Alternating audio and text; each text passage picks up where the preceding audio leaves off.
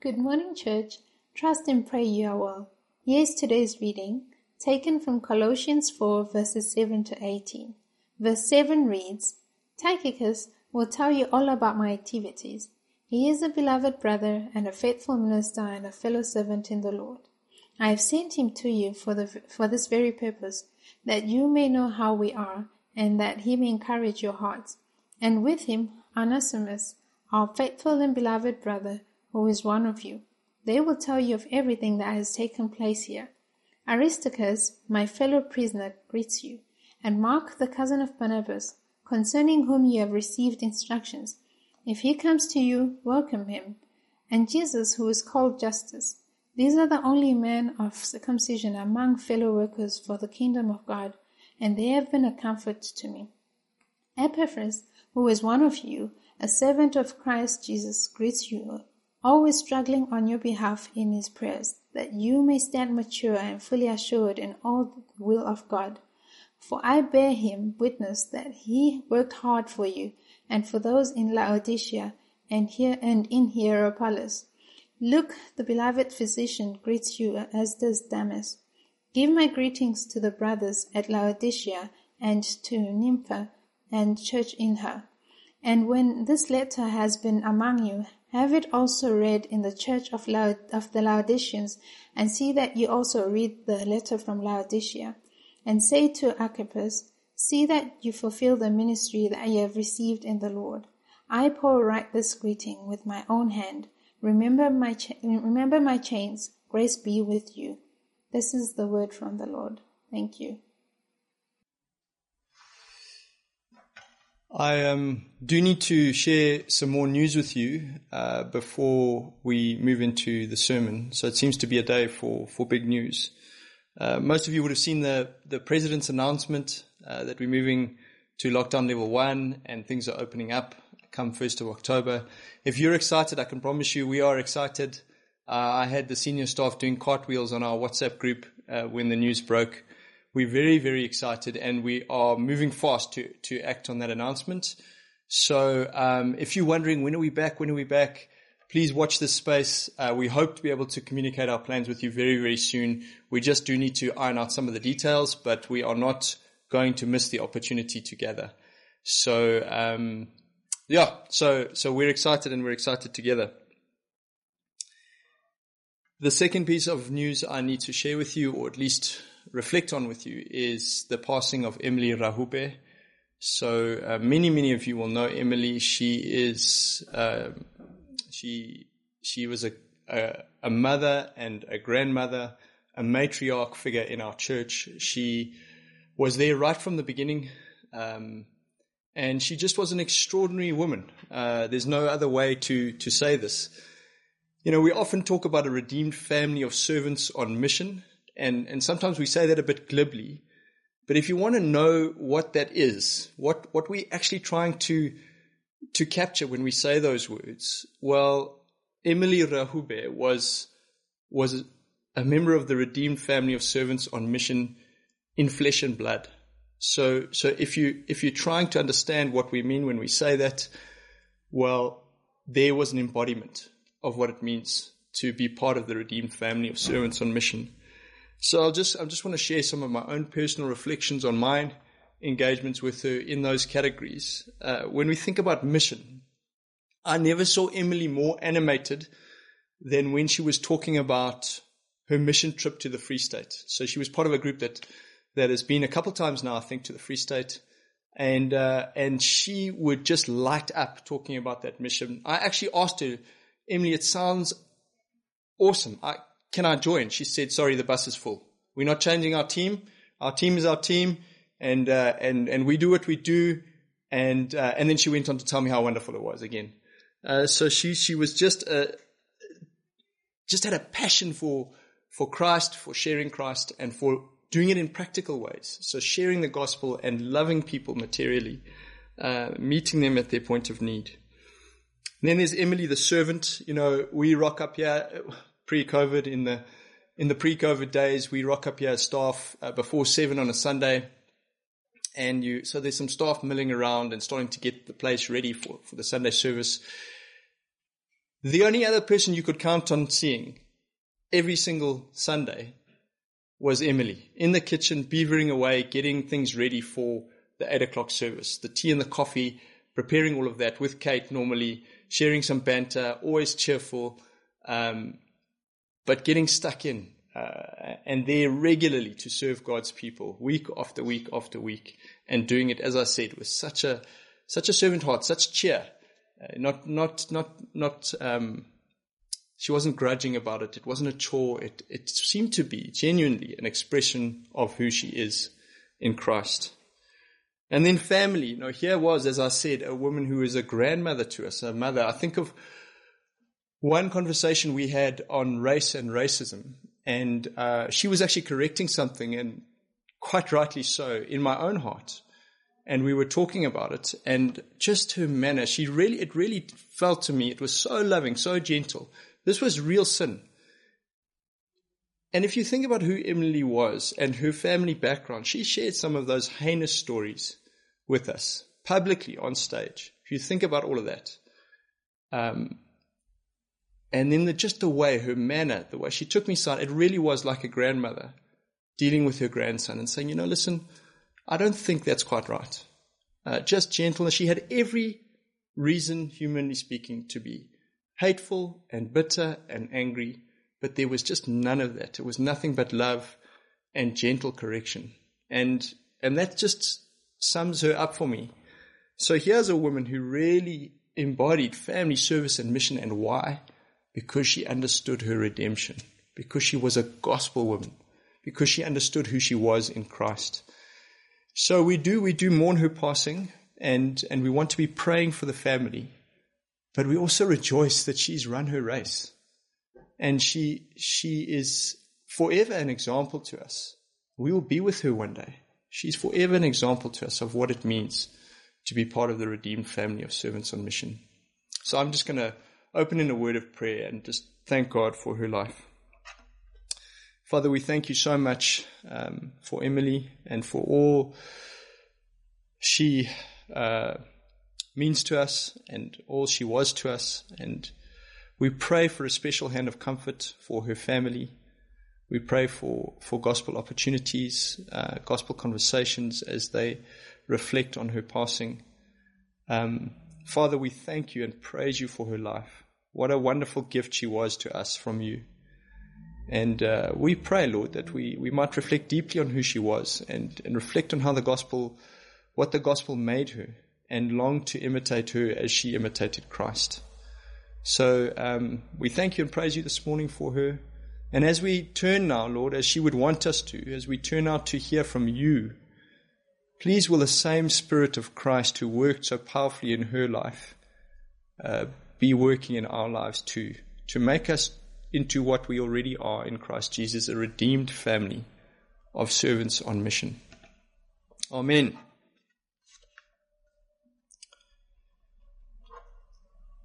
I'm not on Facebook, but I do like the idea. I like the original idea. Facebook has become all sorts of things over the years, but that original idea, if I'm not mistaken, was based on the old yearbooks. So you would see a photograph of the person, and then underneath the photograph, just written a short profile, just capturing the essence of who that person was. So here's a picture of Kate. She's wearing the jersey beanie combo that her mom knitted her. Underneath it says, Kate loves Chelsea Football Club with an undying passion. She had a cat called Jose Mourinho until Jose himself went to coach Man United, and then the cat went back to the SPCA, or words to that effect. But that's Facebook, right? That's a yearbook at least. Sometimes you and I might look at old class photos from when we were at school, and when you get over looking at yourself and the rubbish haircut that your mother gave you and the pants that are 3 sizes too big because they're hand-me-downs, when you get over all of that, when you get over yourself, you start to look at the other people. And it's best to do this with an old friend who was actually there. You know, those conversations. Remember this guy, the class clown. Remember that guy? This guy was such a nerd. And this guy, remember how he used to pick his nose and wipe it on the girl in front of him when we were lining up for tuck? You know, you trade all of those memories. That kind of experience is at the root of Facebook. What Facebook gives in its purest form is the profile of a person in pictures and in updates that allow you to understand who they are and keep in touch. That's basically what we have in these last few verses of Colossians. Paul is swapping profiles of people from the church in Rome, where he's located, with the churches in Colossae and Laodicea and Hierapolis. And it actually makes for really interesting reading. We tend to skip over it. It's a bit of sort of the credits coming up at the end of a movie. You're not really paying much attention. But it makes for such interesting reading because it gives us profiles of the kind of people who make up any local church, not just this particular group of local churches. So what we have here is Facebook from the first century. Facebook from the first century. Let's have a look. Let's scroll through. We start with Tychicus. Now, the names are a mind bend. Pregnant ladies, pay attention. If you're looking for names, there are plenty of those. Tychicus, verse 7. Tychicus is a beloved brother, a faithful minister, fellow servant in the Lord.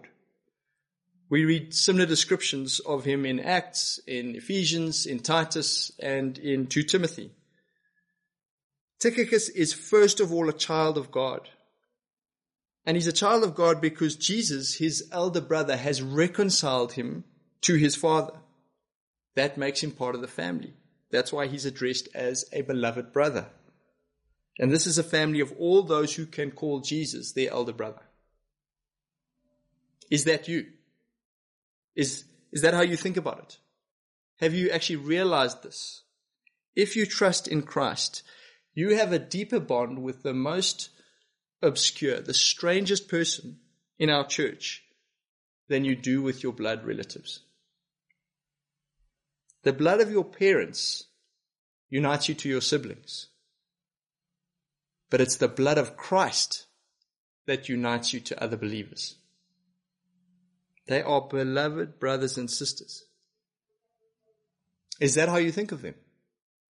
Is that how you treat them? Or has the transition to church at home not really affected you? Have you not really given them a second thought since we made that transition? Tychicus is a beloved brother. His identity before God comes first, and then his identity in the church. So we read that in the church, he is a faithful minister and a fellow servant. The word is actually stronger. He's literally a fellow slave. He is a slave of Christ for the churches. And he could be trusted. He could be trusted with money. He was one of the men Paul entrusted with the Jerusalem gift. The money that Paul had been collecting as he progressed through the Gentile churches on his mission trips. He was collecting money for the church in Jerusalem who were suffering under famine. So this is a sizable amount that we're talking about. It was a big responsibility. And it would have been a big temptation. But Tychicus could be trusted. Because he was not just serving the churches. He was serving Christ himself. How about you? Do you think of yourself as a servant? You know, when I first approached Martin about doing an apprenticeship at Christchurch Midrand in 2009, I think it was, I was leaving a reasonably good career trajectory. I was an economist. I had decent pay. I was in a middle management role. I was a family man. So I came and I said to him, listen, I don't want to spend the year stacking chairs. I want to get my teeth into some real responsibility. I think I actually used the words, I don't want to be a slave. Now at this point, he could have said, listen, why don't you come back in a year when you actually understand the gospel? But you know, Martin, he's patient and he just smiled knowingly. And then when I had signed on the dotted line, then he spent a year showing me that in fact I was a slave. Being a child of God is being a slave of Christ. It's a package deal. Our King was a servant. And you and I are not above our master. We are not above our King. Therefore, we are not above service. We are servants. It's something we are before it's something we do. Speaking of slaves, Tychicus doesn't come to the Colossians alone. He comes with Onesimus. Onesimus is a runaway slave. You can read all about him in the book of Philemon. Now again, we need some training in ancient culture here, because in the Roman Empire, runaway slaves who were caught were flogged or burnt with iron or killed, or some combination of the above. Those who were caught and managed to live on were branded with the letters FUG across their forehead, from the Latin fugitivus. It's where we get our word fugitive. Socially, in that culture, it doesn't get any lower than a runaway slave. This is as low as you can go. These are the bottom feeders.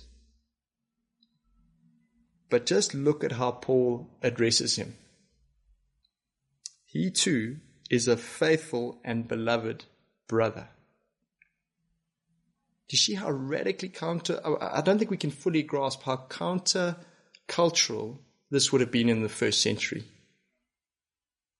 Onesimus, the runaway slave, enjoys the same status as Tychicus, the trusted church leader. It's the same status. Beloved brother in Christ. It reminds me of another letter that Paul wrote to the Corinthian church, sharing from 1 Corinthians chapter 1. I love these verses. For consider your calling, brothers. Not many of you were wise according to worldly standards. Not many were powerful. Not many were of noble birth. But God chose what is foolish in the world to shame the wise. God chose what is weak in the world to shame the strong. God chose what is low and despised in the world, even the things that are not, to bring to nothing the things that are, so that no human being might boast in the presence of God. Maybe you don't think you are worthy. Maybe you are nothing in the eyes of the world. My brother, my sister, in the church, if we deserve to bear the name church, you are as worthy as the bishop himself. It doesn't matter what your background is, what your payslip says at the end of the month or at the end of the week. It doesn't matter how far you got in your education. We in the church are on an equal footing before God. He puts us all in one family, and none of us is more a brother or a sister than anyone else. The single mother is no less important than the CEO. The domestic worker has no less a voice than the PhD scholar. It should matter nothing in the church of Jesus Christ if we are worthy of the name. In fact, God puts us together to expose and shame our worthless human pride. In Christ, we all have an equal claim to the status that matters more than anything else. Child of God. Is that how you think about it? We all need to check our own hearts. Next is Aristarchus. Aristarchus is Paul's fellow prisoner. It's not a metaphor. It means he was in prison with Paul. So we read in Acts that he was part of Paul's mission in Ephesus and that he sailed with him on his journey to Rome. And it's most likely that he volunteered to be imprisoned with Paul so that he could be a comfort to him, so that he could serve him in his gospel ministry. He gave up his very freedom to serve Paul and the gospel. How about you? When we look at these profiles, we're holding up a mirror to ourselves. So we ask the question again and again, what about me? Here's Aristarchus, but what about me? How does his example reflect on me? How much are you willing to give up? Can I say that we have some precious Aristarchi? Okay, forgive me, I'm winging it. I'm not exactly sure what the plural of Aristarchus is. We have so many people in his mold. They would gouge out their eyes and hand them to you if it served the kingdom.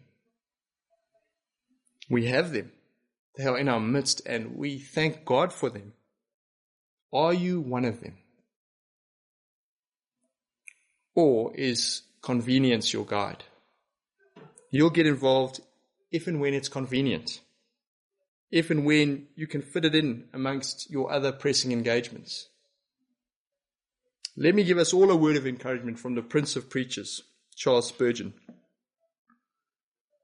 He writes this: "By the oath, by the promise, by the covenant, and by the blood that sealed it, we are exhorted continually to be at work for Christ, because we are saved that we may serve him in the power of the Holy Spirit with heart and soul and strength.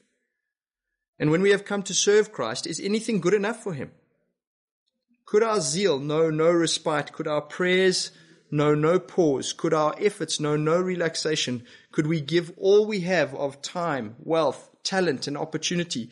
Could we die a martyr's death 1,000 times? Wouldn't he, the beloved of our souls, deserve far more?" There's nothing lukewarm about that, is there? Next, Mark. Mark is such an interesting character. We thank God for Mark because he shows us that the church is made up of people like us. So we first encounter him. He's in his mother Mary's house.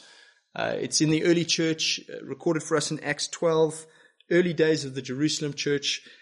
Mary's house is obviously a base for the church. So Mark is growing up in a ministry family. And in fact, it seems like the gospel had touched his extended family, because later on his cousin Barnabas, who's a very senior leader in the church, comes with the apostle Paul. They come from Antioch to Jerusalem to deliver a gift. And then Mark goes back to Antioch with them. They take Mark back to Antioch, and then he goes with them further on Paul's first missionary journey. But they get halfway through, and Mark throws in the towel. Mark abandons the mission. For whatever reason, the going was too tough. He lost his courage. He abandons the mission. The fallout is so much greater than Mark leaving the mission.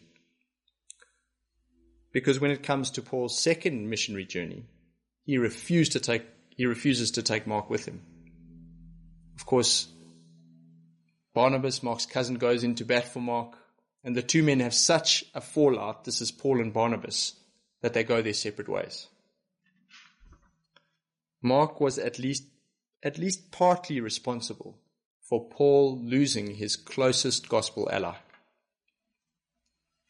12 years pass, we hear nothing. And then we read these words in verse 10. "Aristarchus, my fellow prisoner, greets you, and Mark, the cousin of Barnabas, concerning whom you have received instructions. If he comes to you, welcome him." Extraordinary words. First thing we want to notice is that Mark is mentioned at all. Second thing, Paul doesn't mention him grudgingly. No, if he comes to you, welcome him.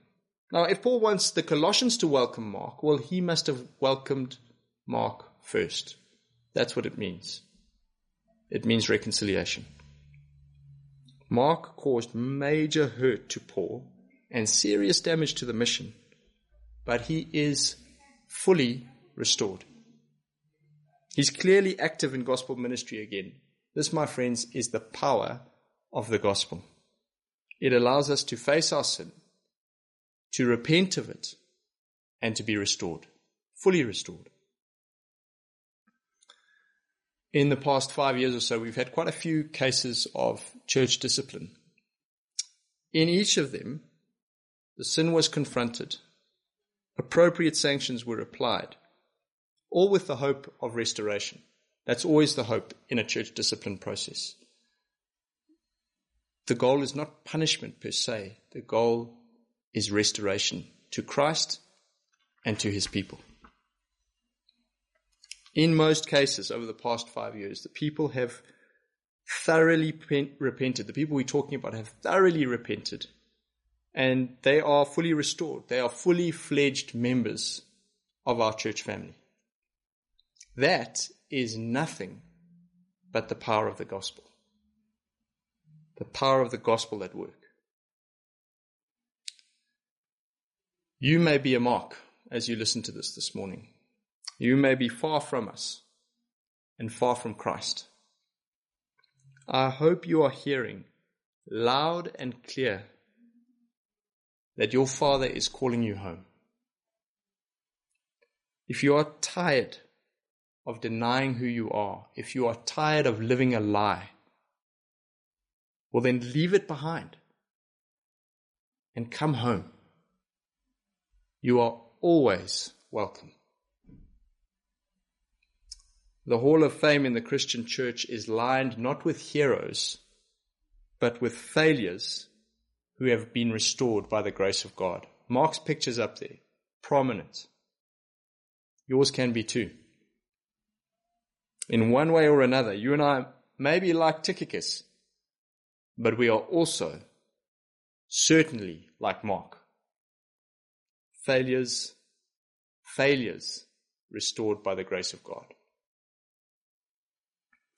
Next is Justus. Like Aristarchus and Mark, he's a man of the circumcision. He's a Jew, a Messianic Jew, a Jew for Jesus. We have Jews like Justus in our church family, and we thank God for you. Just listen to what Paul says in his letter to the church at Rome. Listen to these words. Then what advantage has the Jew? Or what is the value of circumcision? Much in every way. To begin with, the Jews were entrusted with the oracles of God. To them belong the adoption, the glory, the covenants, the giving of the law, the worship, and the promises. To them belong the patriarchs, and from their race, according to the flesh, is the Christ, who is God over all, blessed forever. Amen. To our Jewish brothers and sisters in our church family, we thank God for you.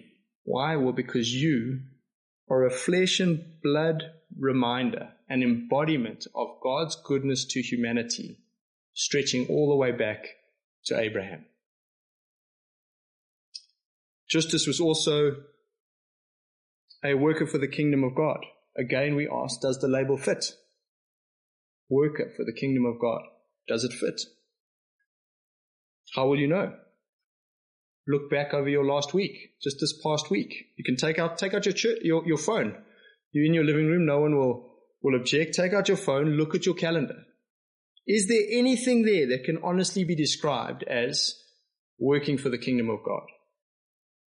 For many, the answer is going to be yes. If the answer is no, what do you do about it? We'll come to that in a moment. Just stay with me. Justus, who knows, and his compatriots are also described as a comfort to Paul as he leads the gospel ministry to the Gentiles. And again, we have to ask, is this me? Am I a comfort or am I just a critic? If you're leading anything, and gospel ministry is no different, there are people who just the sight of them lifts your spirits. They give you energy. They're the people you would call first in a crisis. You know they've got your back. Now, all of us in the church family have people who are leading us in one way or another. Ask yourself, does my leader consider me a comfort or am I just a critic? Does her heart sink when she sees me? Or do I lift her spirits? Next, Epaphras, verse 12. We read in chapter 1, verses 7 and 8, that it was Epaphras who took the gospel to the Colossians. He was an evangelist. Here in chapter 4, he's called a slave of Christ. Only Paul and Timothy share that exact same designation, that title. Tychicus comes close, but it's not quite the same. So it seems like Paul reserved this title, a slave of Christ. He reserved it for senior leaders in the church. I mean, the church is such a strange thing, such a strange beast, isn't it? It seems like the higher you rise, the lower you go. Good for me to remember on a day like today. The leader is the lowest slave of all, the chief amongst servants. No other organization works like that. But for the church, it's unambiguous. Like Paul, Epaphras struggles for the Colossians in prayer. He wants nothing more than their maturity in Christ. That's his great passion. He wants these people to be able to discern the will of God for themselves. He wants them to grow in holiness. It's often said that people get the leader they deserve. So again, all of us have leaders across the church, various leaders in various ministries. What are you looking for in a leader? Charismatic speaker, a visionary, a forceful personality? Nothing wrong with those things necessarily. But how about someone who prays for you so often and so intently and with such vigor that it can be called a struggle? Someone who struggles for you in prayer. Someone who's not satisfied with where you are in your faith. He's not going to leave you there. Desperately wants to see you grow as a Christian, as a disciple of Jesus. And he will do whatever it takes to make it happen. Someone who is totally devoted to the will of God in your life. Someone who, verse 13, will actually endure pain. The word there is work, but it's the kind of work that involves pain. You want a leader who will endure pain to protect you from false teaching. That's Epaphras. Pray that the Lord will raise up many like him in our midst. Luke, the beloved physician, verse 14. Very little is actually written about Luke in the Bible. He's only mentioned by name here, this passage, in Philemon and in 2 Timothy. He's kind of an unnoticed servant who just happened to write 25% of the New Testament. It's amazing what you can achieve in the kingdom if you are willing to let God take the credit. Nympha, verse 15. Nympha is probably a widow. Her husband's not mentioned, and so in that culture that implies it's most likely that she was a widow. We ask, what difference can a middle-aged widow, perhaps an old lady, make? What can she contribute to this gospel enterprise? Her home. Nympha is a good hostess. She's hospitable. Hospitality is highly commended in the scriptures. Now you may be thinking, what can I possibly do? What difference can I make for the kingdom? Do you have a home? Why not open it to the church? Why not open it to outsiders so that they can come into contact with the church? Nympha did. And her name is recorded in Holy Scripture forever. Archippus, verse 17. In Philemon, he is described as a fellow soldier. Now, a soldier understands two things. One, I'm in a war. And two, I'm a man under orders. The Christian life is not what we sometimes make it out to be. It's not a hobby. It's not an extramural activity. It's not a cultural expression. It's not volunteer work. It is mortal combat. We are in the fight of our lives. We are fighting for our lives and for the lives of those around us. Now, you might say, but it sounds a little bit extreme. I think you're being a bit dramatic. Rein it in a bit, preacher. A bit sort of rhetorical flourish. Go and read the book of Revelation and then decide if you think I'm exaggerating. We are at war. Archippus was at war, and the apostle reminds him that he's a soldier under orders. See to it that you fulfill the ministry that you have received in the Lord. There's a story of an old English general who happens to overhear the conversation of two sentries, two privates. So this is really the bottom rung of the military hierarchy. So he overhears this conversation, and the sentries are changed. It's a changing of the guard. So the first private arrives and he says to his comrade, "So Jim, what's the orders at this post?" And Jim replies, "Why, the orders is you're never to leave it until you're killed." That, my friends, is the kind of faithful obedience the Lord is asking of us. Stand your post.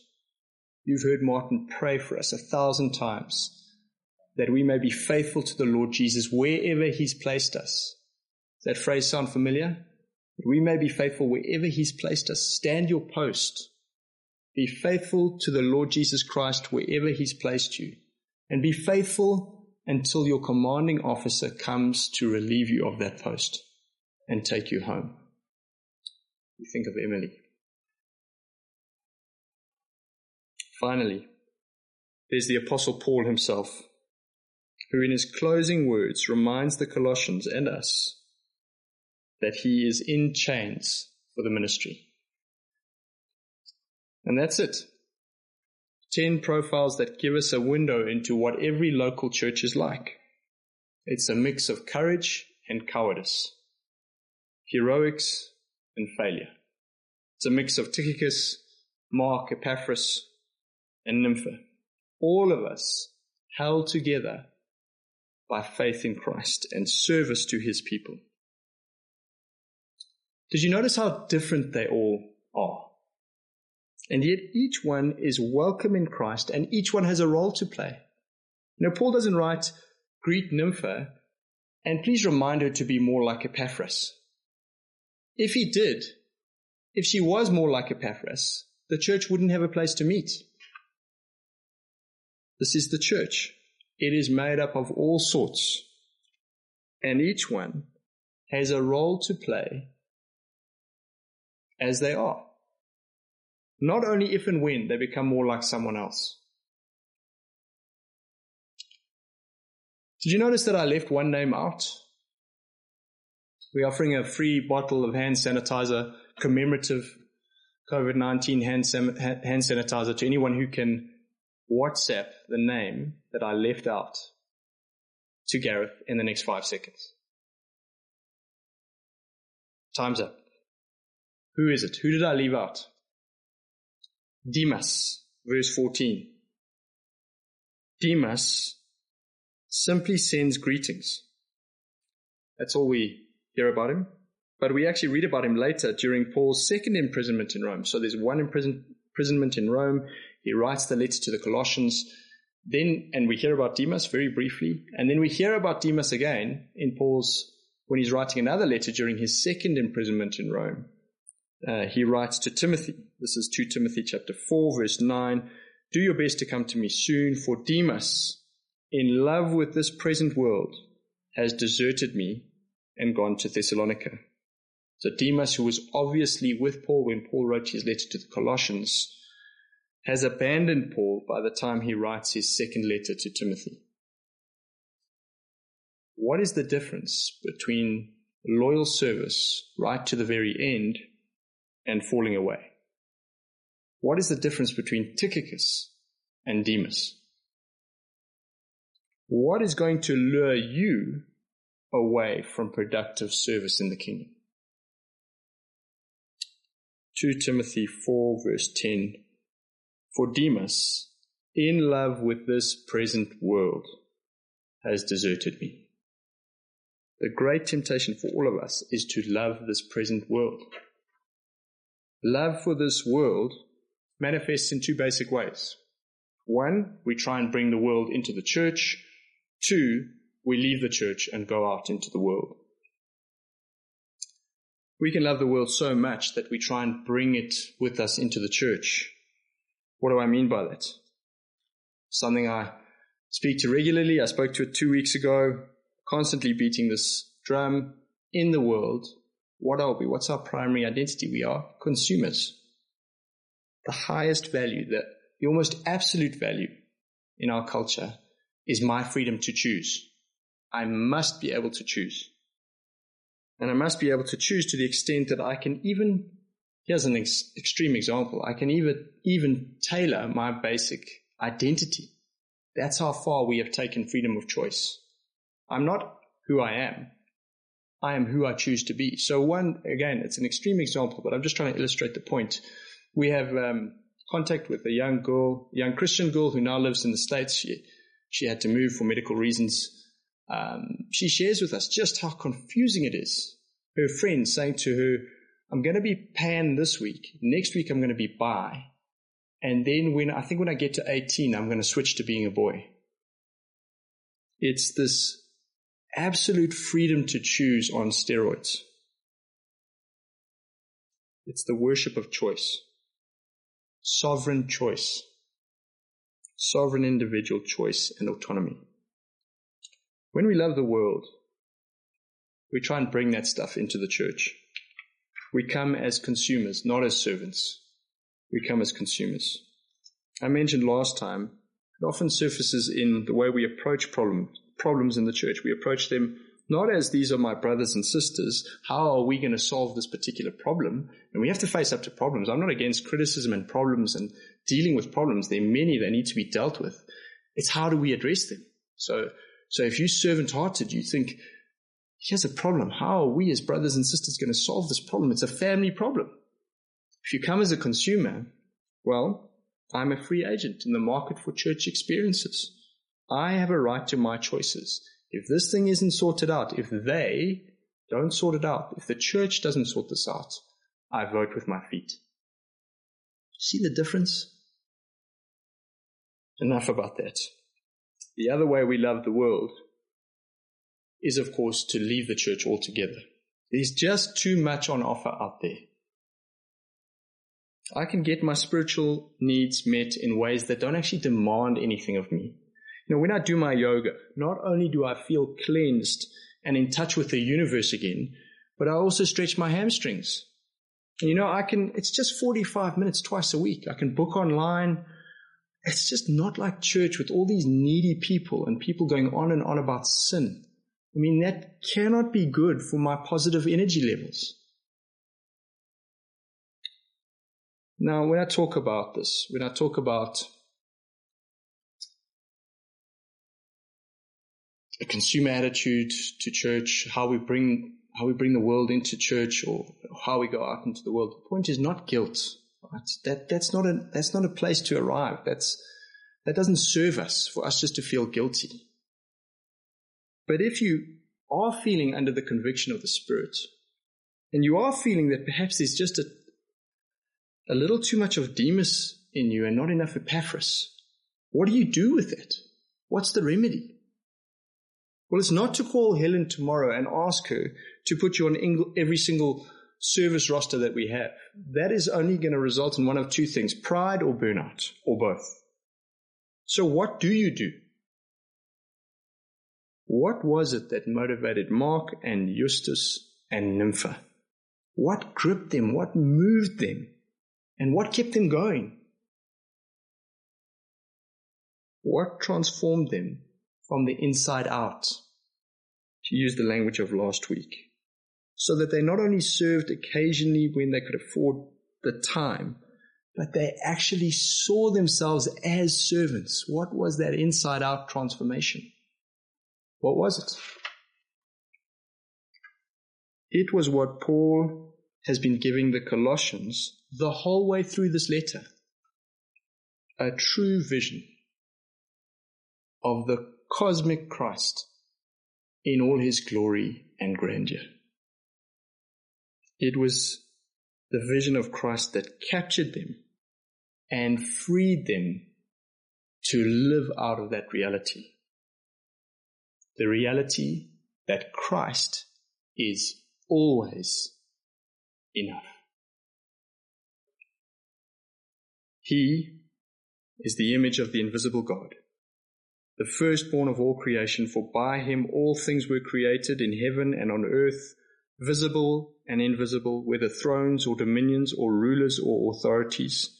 All things were created through him and for him, and he is before all things, and in him all things hold together. And he is the head of the body, the church. He is the beginning, the firstborn from the dead, that in everything he might be preeminent.